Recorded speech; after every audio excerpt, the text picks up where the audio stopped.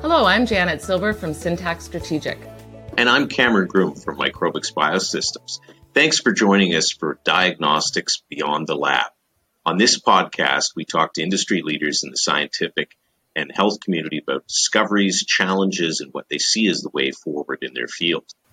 And Cameron, today we're going to talk about the importance of ensuring a high standard of accuracy and reliability for the work that goes on inside the laboratory and beyond. Absolutely. And for full disclosure, Microbics provides quality assessment products to support testing accuracy. And our guests on today's podcast are customers. Now, joining us from Michigan in the United States is Danielle Casey of the American Proficiency Institute, also known as API, which offers high-quality proficiency testing services, or PT, in the United States. Joining us from Helsinki, Finland, is Heidi Berghall, R&D Manager for Lab Quality, that provides quality services, including external quality assessment, commonly called EQA, and serving customers in over 60 countries. And finally, from British Columbia, Canada, we're joined by Daniel Taylor, the CEO and founder of One World Accuracy, which provides EQA particularly to developing nations. And Danielle, let's begin with you. First of all, can you tell us a bit about API and what is EQA, External Quality Assessment, also sometimes referred to as PT, or proficiency testing? So API was created in 1991. We began by offering proficiency testing to physician office laboratories. Over the years, we've expanded our clientele to include large hospitals and reference laboratories while still providing services to the physician office sector. We actually provide proficiency testing for all areas of the clinical laboratory and currently work with over 20,000 laboratories. So, what is proficiency testing? It's the testing of unknown samples to evaluate accuracy. Most sets of proficiency testing samples are sent to participating laboratories on a scheduled basis, usually 3 times a year. A proficiency testing program sends the samples to the laboratory for analysis. They report the results back to the PT program, and then the program grades the results using specified grading criteria and provides the laboratory with its scores. So then governmental and accreditation organizations routinely monitor these laboratories' performance. Heidi, I just want to turn now to the European Union because we've just had a bit of an overview of the United States. How important is EQA in the context of the European Union, and what would happen if this did not exist? Well, as for in the US, EQA is very important for improving and maintaining the quality in clinical laboratories in the EU and in Europe. Each country has its own legislation and its own quality guidelines when it comes to QC procedures. And actually, different organizations might have somewhat different views on if EQA should be used for improving quality or for controlling the minimum performance limits. But I would say that common for all countries is the ISO 15189 standard, which most, at least the large laboratories, are accredited against. And this standard, it was just updated last year, and it states that a laboratory shall have a procedure for monitoring the validity of their results, and that they should monitor their performance of examination methods by comparison with results from other laboratories, and it includes participation in EQA programs when available, and it also includes point-of-care testing methods. And I think one point that is very good in the updated version of the standard is that it points out that the EQA samples should be handled by personnel who routinely performs analysis, and also that the EQA program selected should preferably check the whole examination process. So that is including the pre- and post-analytical phases in addition to the examination itself. And this is something we at Lab Quality, we have put a lot of focus on in the last, let's say, 10 years or so.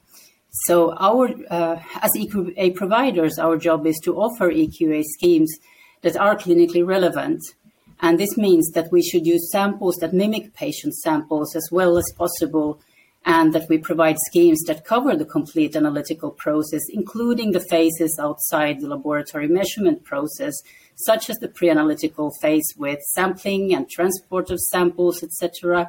And so I think you asked what would happen if EQA didn't exist, and this takes me to the importance of both routinely performed internal quality controls and participation in EQA schemes, and to the fact that these two complement each other. So I would say it's not enough to perform one or the other, but you should really perform both.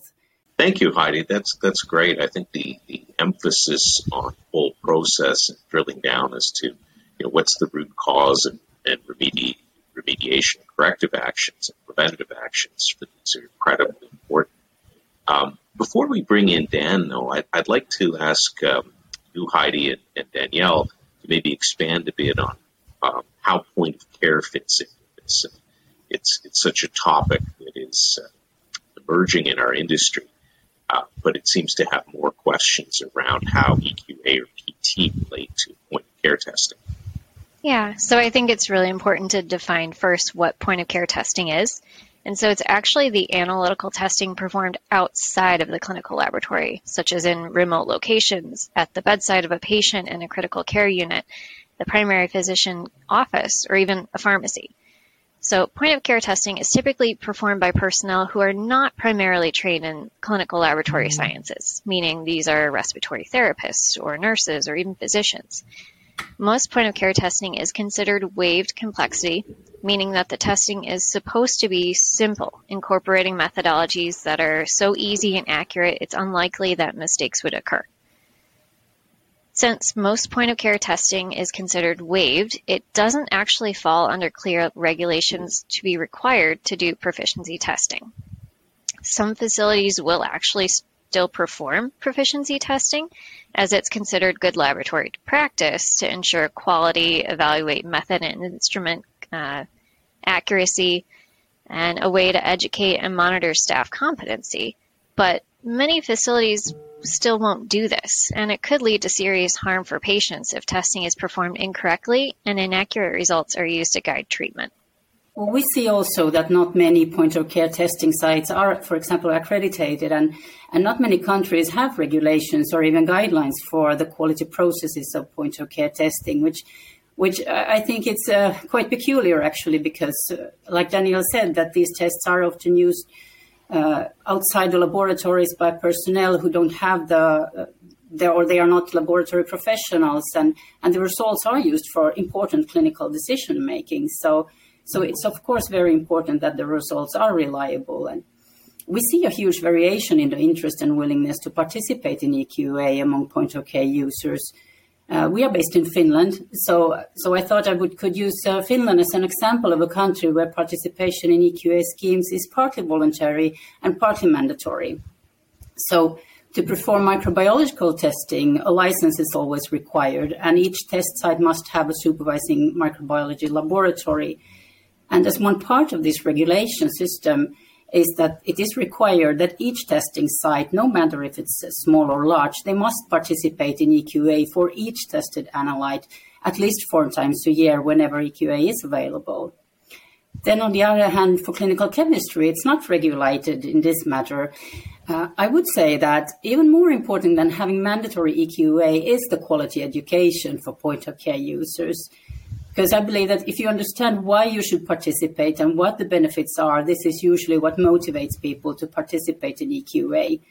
And I would like to believe that motivation and understanding EQA can give a better outcome as compared to mandatory EQA.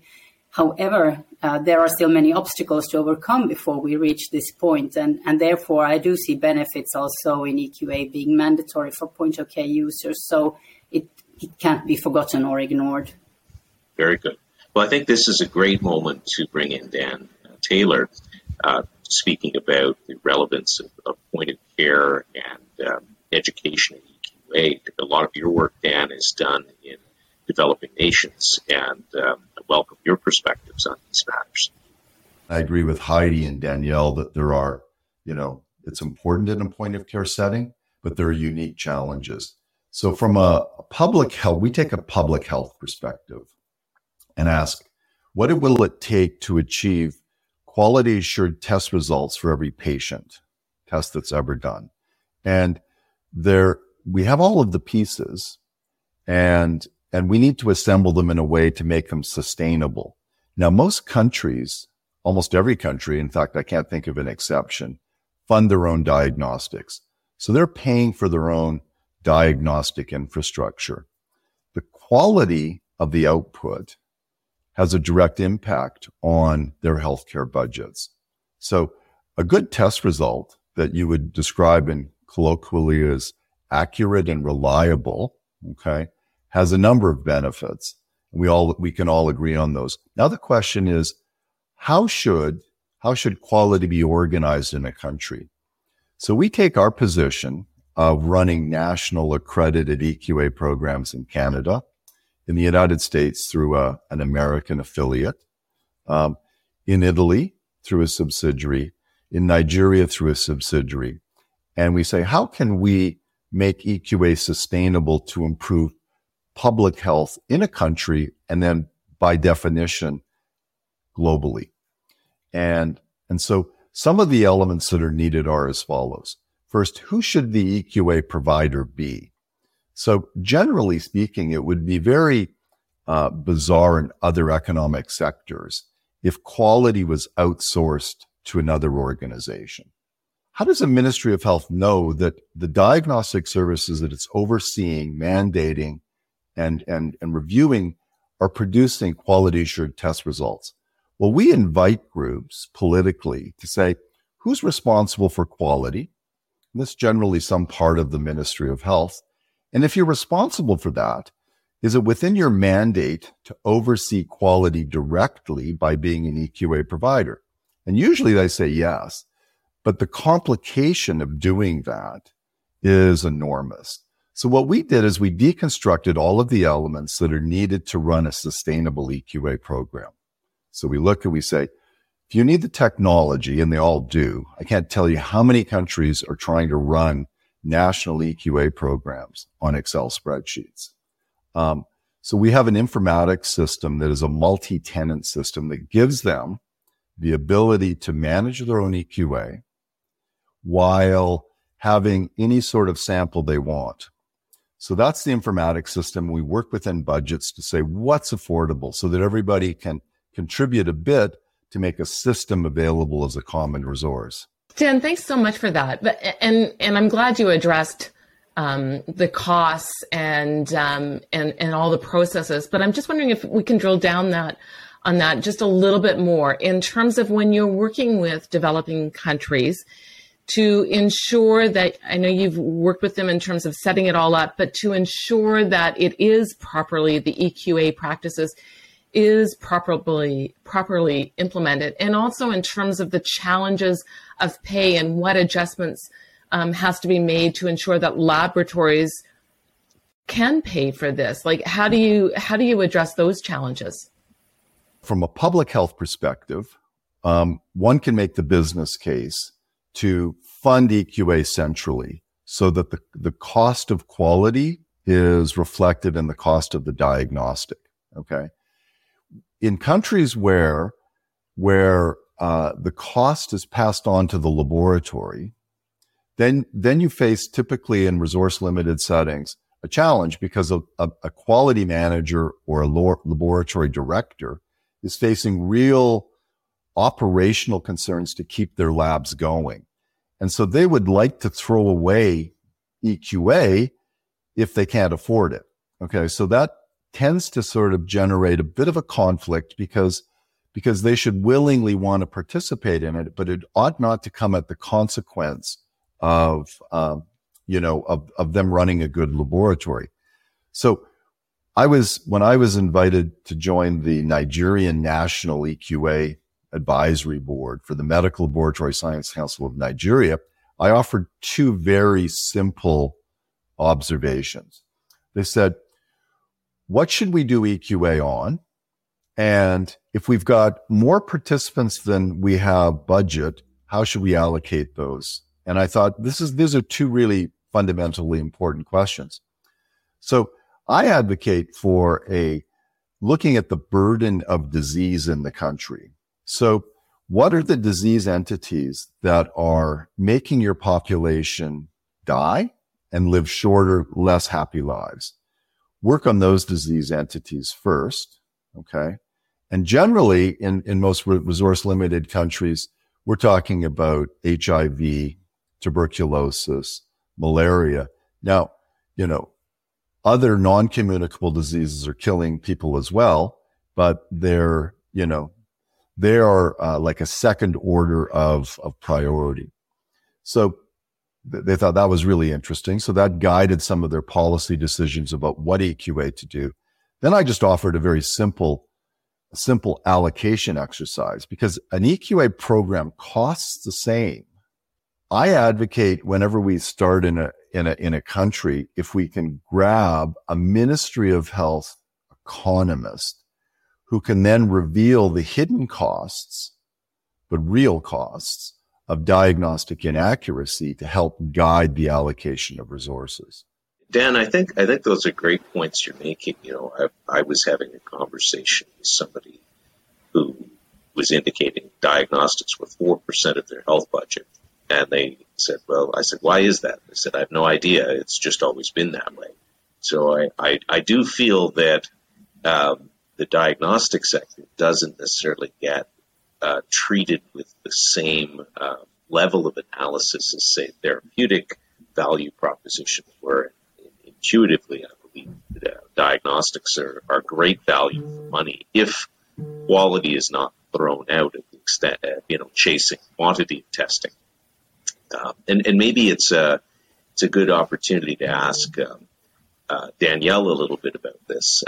Danielle, Dan raised this point of EQA being a small portion of the healthcare budget, and what are the costs of not doing it is something we should look at. What are the costs of those systemic failures that could have been prevented, and how does API ensure the implementation of your work with thousands of labs, hospitals, and clinics? There have actually been a few public scandals regarding inaccurate results that potentially could have been prevented or limited if proficiency testing was utilized. So in 2008, Ireland launched a national cervical check screening program to screen women for HPV through pap smears. They sent out these smears that were collected on the women to large reference laboratories who reviewed the slides for abnormal cells. Unfortunately, at least 30% of these samples sent to labs over the years were reported out as normal when they're actually abnormal. So these women were actually suffering from cervical cancer and were not being informed or treated in a timely manner. When caught early, cervical cancer is highly treatable, but obviously, a lot of these women did not get it caught early, and it really created a public scandal in Ireland. Later, when they were investigating this, they found that the laboratory's false negative results could have actually been limited had they ensured that all personnel testing were competent and their proficiency testing results were accurate. Investigations found that the program did not actually ensure the hospitals they were contracting work with held high enough quality standards, meaning they didn't ensure that they adhered to good laboratory practice of their proficiency testing, quality control, or competency standards. So another testing issue was with actually blood lead screening that's routinely performed on children. So there's a device called the Magellan Lead Care Blood Test that's used in many pediatric offices to both screen and test children who are suspected for lead exposure in just a general screening protocol. These tests were actually obtaining falsely low results, meaning that some children were potentially not being diagnosed with lead poisoning and not receiving necessary treatment. Eventually, Magellan and the FDA recalled several test kits in 2021, and providers who had used these test kits were instructed to retest children who were considered at risk. So API actually provides a proficiency test specifically for this kit. And in late 2020 and early 2021, we saw an increased number of labs reporting falsely low results on these higher targeted blood lead samples. So we informed Magellan of the increase in false negative results we were seeing, which we actually believe helped to initiate the company's investigation and subsequent recall. So it's important to note, and Heidi and Dan both mentioned this earlier, when developing proficiency programs, you strive to make samples that are as close in material as possible to patient samples. Our business. Yep. So when proficiency testing is done correctly, these unacceptable results can be found in a timely manner, investigated, and corrections can be made to actually limit patient harm long term. Heidi, I just want to go back to something that you spoke about earlier, talking about some of the challenges working within the EU for lab quality. I'm wondering, in terms of regulations overall, does that impact EQA and the services that you provide? Is there a standard then across the EU? And if not, then what challenges does that provide? Right. So as I mentioned, the use of EQA in clinical laboratories is largely guided by the ISO 15189 standard. And through this, we actually find the common EQA processes in different countries. But in addition to this, as mentioned, the countries may have different guidelines. And for some countries, it might be that there must be a certain frequency in the number of rounds or distributions per year, or there must be a certain number of samples per distribution, or it might be mandatory to participate in a national EQA scheme. So just to mention some of the differences we see in different countries. So I would say that there is really not one model that fits all, because there are many factors that play a role in setting the optimal process to get the most benefit out of EQA.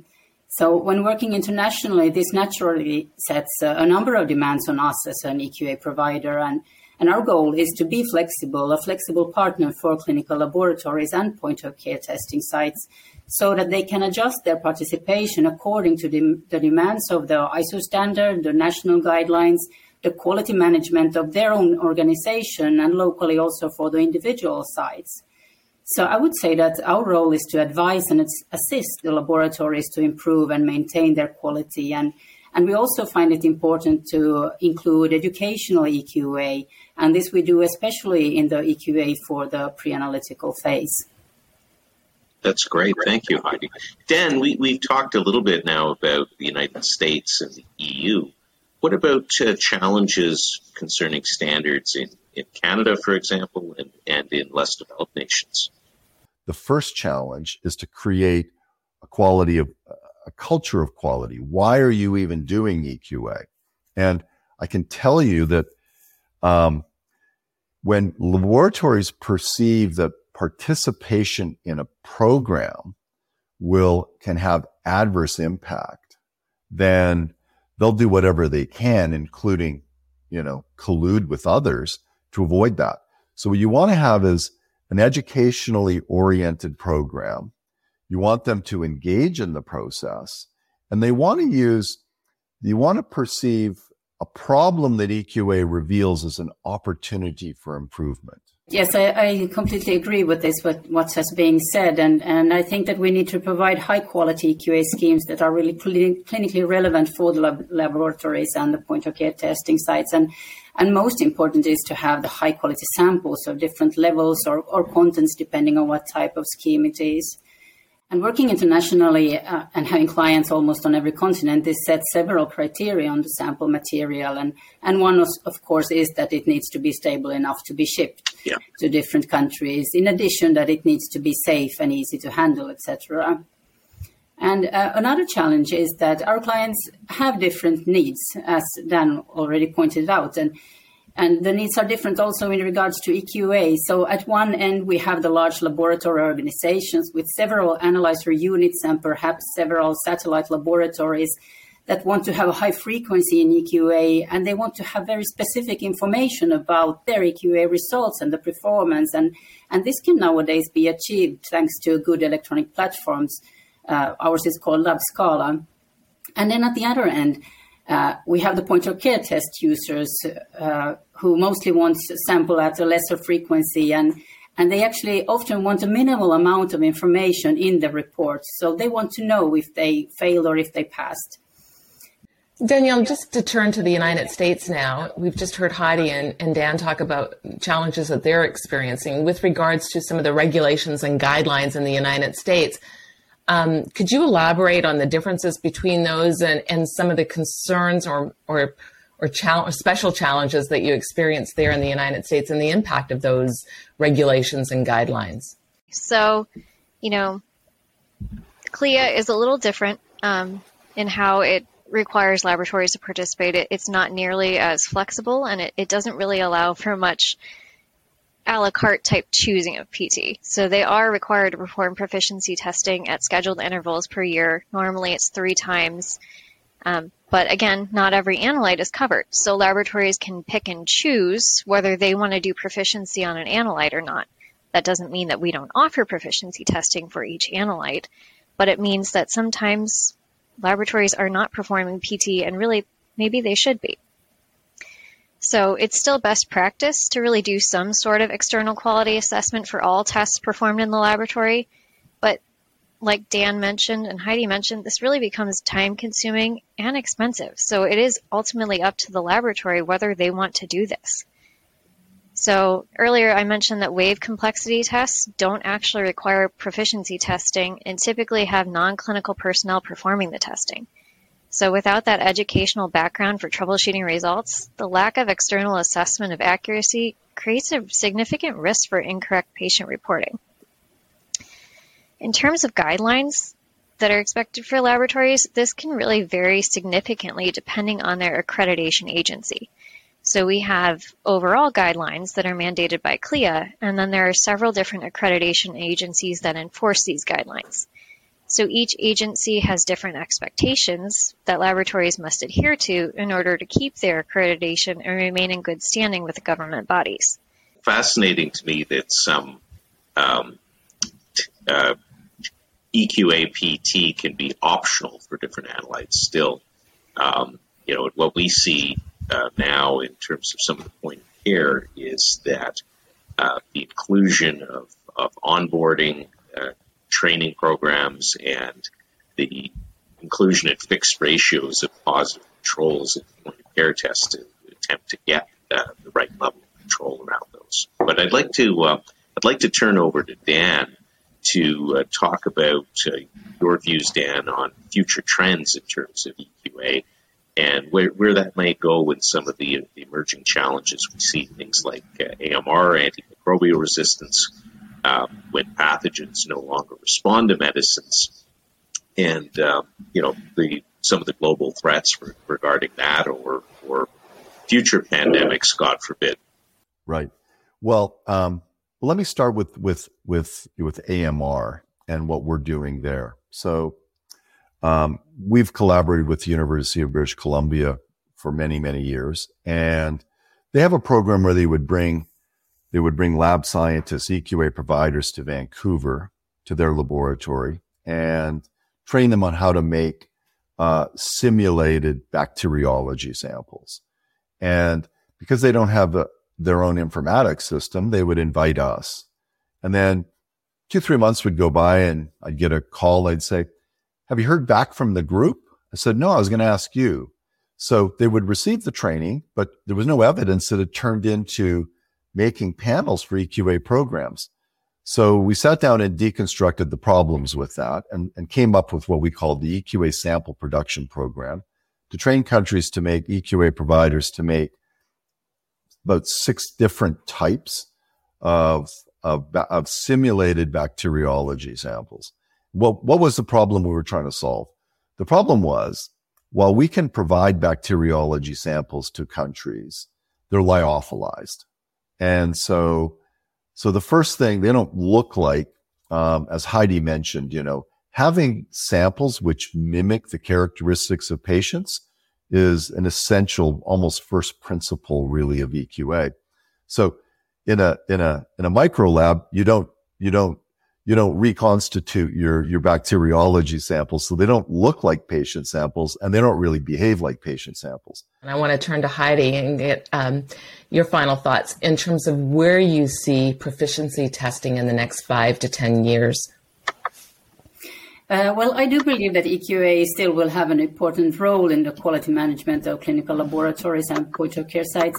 And maybe I would hope to see that the process will be more automated so that the EQA samples would actually go with the normal flow of patient samples, both when analyzing and also regarding the results. And to make this possible, Lab Quality has made a service for direct integration available where the laboratory information system can be integrated to our electronic platform, LabScala, so that there is no need to report the EQA results manually anymore. Then if we think about the IVD regulation that is already applicable with the transition period ending, at least for the time being, in May of 2027, I would say that the role of EQA might increase. The IVD regulation requires that IVD manufacturers must evaluate the performance of their devices throughout the life cycle of the device. And here EQA and proficiency testing can possibly provide valuable information on the analytical and clinical performance of the devices. And in addition, post-market surveillance requirements of the regulation are already applicable for all device classes, and information from EQA and proficiency testing can already be used to fulfill these requirements. And then looking back to 2020, as you mentioned, the pandemic, so then we faced COVID-19 and we learned that also EQA providers must be ready to respond very quickly to unexpected demands. So at that time, laboratories, they were extremely busy with setting up the analytics for COVID-19. And I'm actually very pleased that they were also asking for EQA in this stage. So this goes to show the impact of EQA and that it is important. So what we learned was that thanks to our network and expertise, we can act very quickly if there is an acute situation. And we also learned that we really need to be prepared for different situations and have our processes well planned so that we can answer to a sudden critical need very quickly. Very, very good, Heidi. That's certainly the area where we're at the Microbics focused on helping, is to be able to very quickly provide those needed samples that are whole process, whole genome, and very broadly useful for providers. Let's shift over to the United States in terms of trends and challenges, and maybe Danielle, you can speak to that in terms of what we see emerging as the needs and the challenges with regards to EQA in the United States as a principal area. Mm-hmm. So in the U.S. in the last few years, we've actually seen a huge adoption of laboratory-developed testing being used. So it began before the COVID pandemic, although many laboratories popped up during the pandemic that were using laboratory-developed systems, and now that the pandemic is diminishing, they have excess capacity on their analyzers. So we've been seeing laboratories bring on multiplex testing, which is testing for many different potential pathogens, so sometimes upwards of 40 on an individual sample. So they're bringing on this multiplex testing in areas where commercial testing isn't actually FDA approved yet. And so we've seen requests for things such as UTI panels, nail fungus infections, wound panels, and STIs. So we've actually been creating proficiency programs with the help of Microbics and a few other providers to specifically cater to these facilities' needs so that they can perform the testing. We feel it's vital that they externally validate the accuracy of these test methods because each laboratory can have varying reagents and protocols, and they're not FDA cleared. So there is quite a bit of variability in this testing. So we want to ensure that they are getting the most from their proficiency and then in turn using that to guide patient testing. So another area where we're seeing exponential growth is point of care testing, and really in the areas of infectious disease and chronic condition monitoring. So emerging technologies and more specific molecular tests are available for SARS, influenza, malaria, lactic acid, and dengue fever are really driving this explosion. There are currently more than 100 point of care tests available in the US, but not all are widely implemented. Some of these assays, like testing for cancer using proteins found in blood, would be used at more cutting-edge facilities, whereas others will take many years before they eventually filter down to the small hospitals or clinics. As the point-of-care testing sites and assays expand, we're going to see a huge surge of testing being done by non-clinical staff. So this is inevitable, as our healthcare resources have really been stretched thin since the global pandemic, and there is no other option. So in the end, resources and results are going to be available quicker to the patient, but what's the ultimate cost?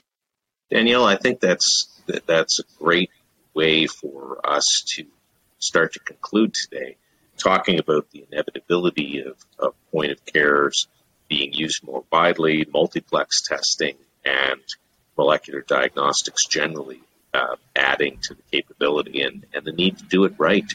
But that's all the time we have for today. So I'd like to thank you, Danielle Casey from American Proficiency Institute in the U.S., Heidi Bergall from Lab Quality in Finland, and Dan Taylor from One World Accuracy in Vancouver.